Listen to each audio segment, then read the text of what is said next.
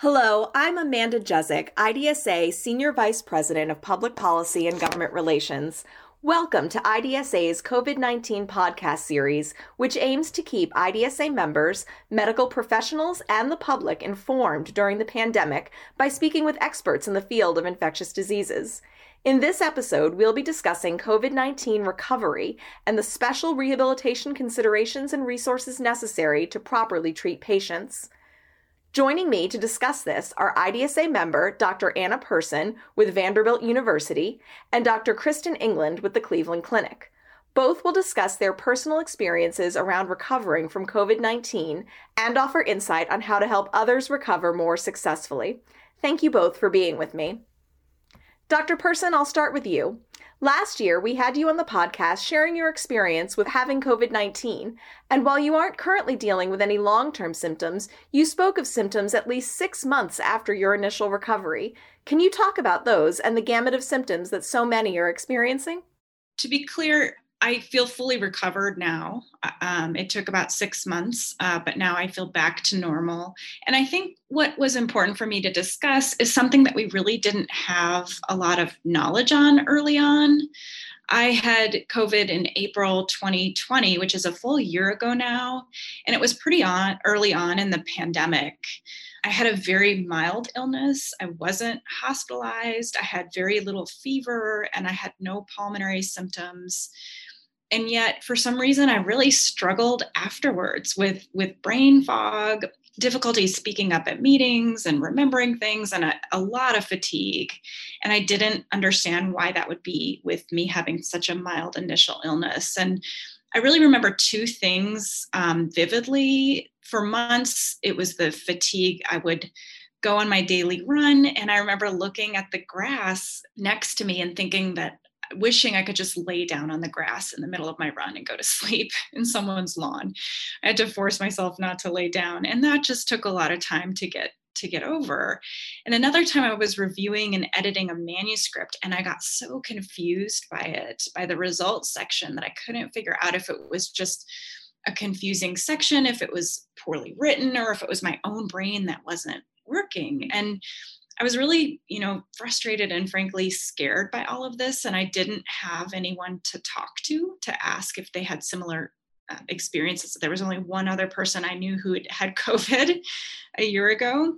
What brought me comfort was when that one other individual said he did have similar experiences. So although, to be honest, I feel a little sheepish sometimes talking about how much I struggled post-COVID with such a mild initial illness, I wanted to do so because I thought it might bring some others some comfort, like the comfort that I experienced when my colleague told me he had a similar struggle. And Dr. England, you yourself have also dealt with COVID-19.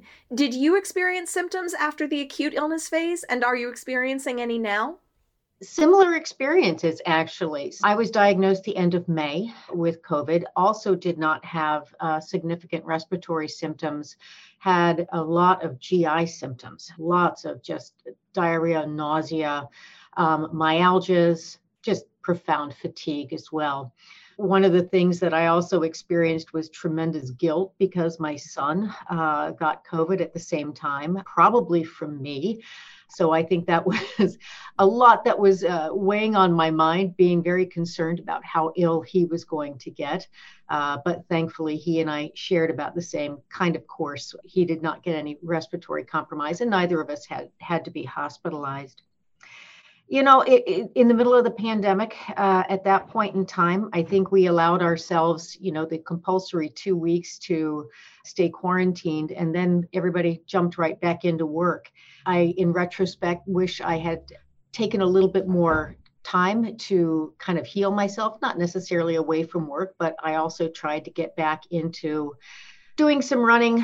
I stayed on some Taekwondo that I had been doing, but didn't back myself down a step. I pushed forward just as hard as I had before, telling myself, come on, I'm not going to let this silly little virus beat me.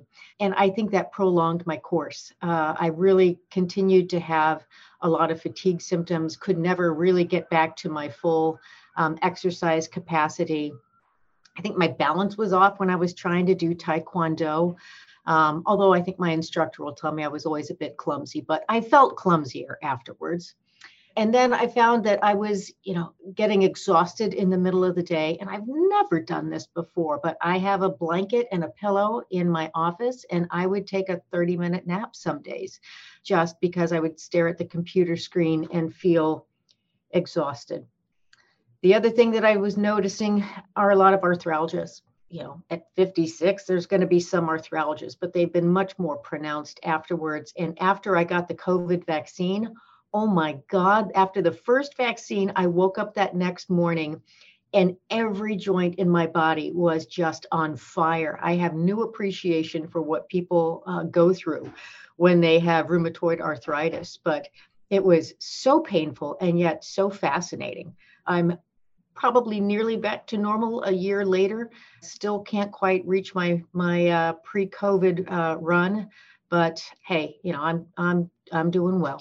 Yeah, Dr. England, I think it's so important that you brought up the guilt piece, because I really think a lot of folks are struggling with that. I also gave COVID to my parents. My mom and dad have spoken about this before, and that's just such a terrible feeling. So I think, it's not just the physical manifestations, but of course there's also guilt if you didn't, transmit the virus to loved ones. I have a lot of guilt that I had a mild case when so many others did not. And so I think that's one part of this post-pandemic era that we really have to contend with. I'm so glad you brought it up. IDSA and the CDC present the COVID-19 Real-Time Learning Network, timely COVID-19 information curated by clinicians for clinicians. Be the first to know. Visit IDSA's COVID-19 Real-Time Learning Network for the latest COVID-19 resources for the frontline healthcare community. Go to covid19learningnetwork.org. Thank you both so much for sharing those very personal insights and struggles. Dr. Person, as a COVID-19 survivor, how important is the creation of patient registries and post-COVID care centers for the long-term care of patients to continue to get the care they need beyond their acute illness? It's really heartening to know that the NIH is making this a funding priority. I think the gamut of post-COVID symptoms people are experiencing is so wide, as you're hearing just from the two of us. From symptoms that more closely mimic the post-ICU syndrome to, cardiac and pulmonary issues, of course, depression, anxiety that we're hearing about, memory issues, and then more subtle manifestations like my own. And all of these need to be captured. But, and here, this is a plea. These really need to be, in my opinion, fully representative registries of post-COVID experiences. They can't just be of patients who have the means to seek care for these symptoms after their recovery. They can't just be registries of fully insured, high-resource survivors. These post-COVID care centers and registries need to be fully accessible and fully capture all patients affected by COVID. And that means those who may not have insurance, who may not be documented, who may not have the means to give voice to their lingering symptoms on a podcast or anywhere, who may not be able to seek out medical care for their post-COVID issues because they don't have insurance or they can't miss work. Otherwise, I think we run the risk of further exacerbating the health disparities that we've already seen take such a toll on our communities during this pandemic. And then, of course, scientifically, we're not really capturing the full spectrum of post-COVID effects. So I feel really strongly about this. In many ways, our post-COVID care could be an opportunity to make up for some of these gaps in our healthcare system if fully supported by funders and our institutions. Thank you. Those are critical points about equity. There are various recovery programs at hospitals across the country dedicated to treating those with long COVID symptoms. Dr. England, you oversee Cleveland Clinic's recovery clinic. What can you tell us about the most effective treatments to hasten recovery? What special rehabilitation is needed? Well, I wish we had a magic pill to make all the symptoms go away for patients, but unfortunately, there just is not that. As Dr. Person mentioned, that every study and every paper that's coming out is really describing the wide variety, the plethora of symptoms that our patients are finding. So there can't be a one-size-fits-all treatment program. We really have to look at each individual patient, try to figure out how COVID has impacted them, and then set them on care paths to be able to meet their individual needs. So I think that what we are finding is that rehab is important in every aspect, whether it be physical therapy rehab for deconditioning or pulmonary rehab, same as cardiac and even neurocognitive rehab as well. So I think it's really important to, when you're developing a program, surround yourself with your experts that have a true passion for it. I don't, I've certainly reached out to my colleagues in each and every field because I don't want a patient to be going to see a specialist who doesn't have the experience in long COVID or may not have an interest in that. So we have a core team of folks from virtually every department who have raised their hand and said, I really want to help to understand this and help to treat these patients better. So again, I think the key thing is at this point in time, starting to understand the breadth of patients' needs, but also start to do a deep dive into each individual patient to see what their specific needs are, and then be able to get them to the right people who have shown a significant interest in this. Dr. Person, as you mentioned earlier, the COVID-19 pandemic has brought to light disparities within our healthcare system. I want to further explore the points that you raised about health equity. With rehabilitation so important, how can public health officials and those in ID work together to best reach the vulnerable and underserved populations so that they get the rehab resources they need? I think this can be an opportunity for a lot of creative thought. We need to really reimagine, in my opinion, healthcare delivery systems in the face of COVID and the face of post-COVID to meet people where they're at. And I think the same creativity that has been brought to vaccination efforts, admittedly with some mixed success and lots of opportunities to improve, we could bring that same creativity to reaching vulnerable populations with post-COVID symptoms. And I think that's going to mean investments in infrastructure and funding from institutions and federal and local governments so that we don't limit post-COVID longitudinal care just to those with traditional insurance, and make sure that we have resources from employers for individuals to take time off work to seek ongoing rehab. That means childcare, that means support. I think it involves employers recognizing post-COVID symptoms as qualifiers for short-term and long-term disability. And it means we have to improve safety net programs for individuals and families who might be out of work. So, this includes things even going so far as to extend the moratorium on evictions, revisiting the issue with elected officials, really, that all policy is health policy and that everyone has a right to health care, certainly even after they've been discharged from a hospital. And I think we're really just seeing the tip of the iceberg in terms of post-COVID and its effects. And we have to really act now to ensure that this is not another way that disparities play out in the COVID pandemic. Those are absolutely wonderful points. And I agree, we need to be able to utilize a lot of different resources. One of my hopes is certainly that we'll be able to expand the use of telehealth to reach folks in certain areas where we may not be able to put the hardwired infrastructure for rehab programs, but be able to accomplish some of this by interacting with shared medical appointments where patients talk about, sleep hygiene, better diets, better exercise capabilities.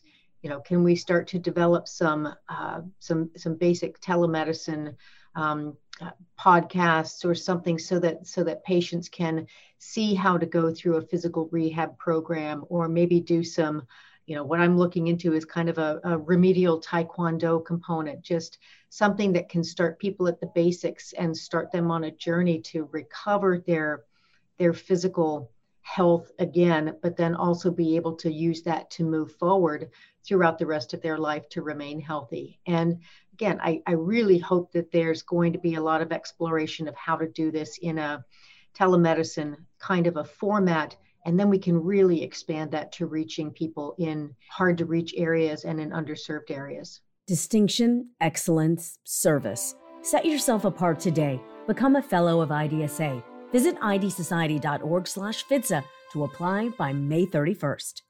Thank you. And great points about telemedicine. We've certainly heard from quite a number of ID professionals and patients about the importance of really making the best use we can of telehealth technologies. At this point, I'd like to give each of you an opportunity to offer some final thoughts before we wrap up. Dr. England, let's start with you. Any final thoughts to add? Well, I'm just looking this morning at all of the different articles that have come out over the weekend, starting to address this and really recognizing post-COVID as a true medical entity. I think there were a lot of questions early on, almost kind of a brushing it under the rug as just another kind of a chronic fatigue type illness. It was difficult to talk about the symptoms that you were having because you didn't want to be seen as a lingerer.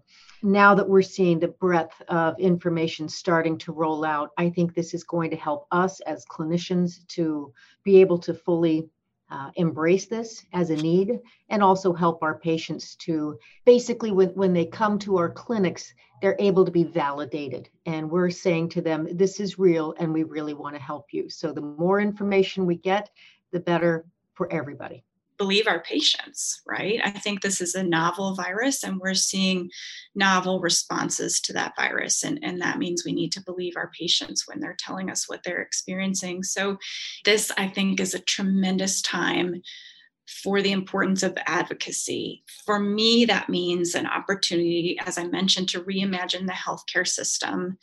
And it has to be an inclusive reimagining that extends outside of brick and mortar buildings and allows the most vulnerable in our community to really be at the absolute center of all these attempts at improving care as it relates to COVID responses and to post-COVID responses.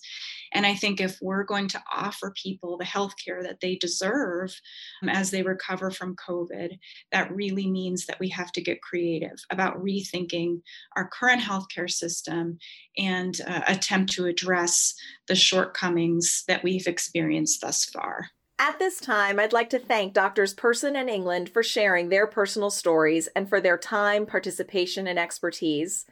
For the latest information and resources on the COVID-19 pandemic, visit IDSA's Real-Time Learning Network, covid19learningnetwork.org. Tune in next time as another diverse panel of medical experts discusses the latest on this rapidly evolving pandemic. I'm Amanda Jezik. Thank you for joining us. The views and opinions expressed here are those of the presenters and do not necessarily reflect the official policy or position of the Centers for Disease Control and Prevention. Involvement of CDC should not be viewed as endorsement of any entity or individual involved with the podcast.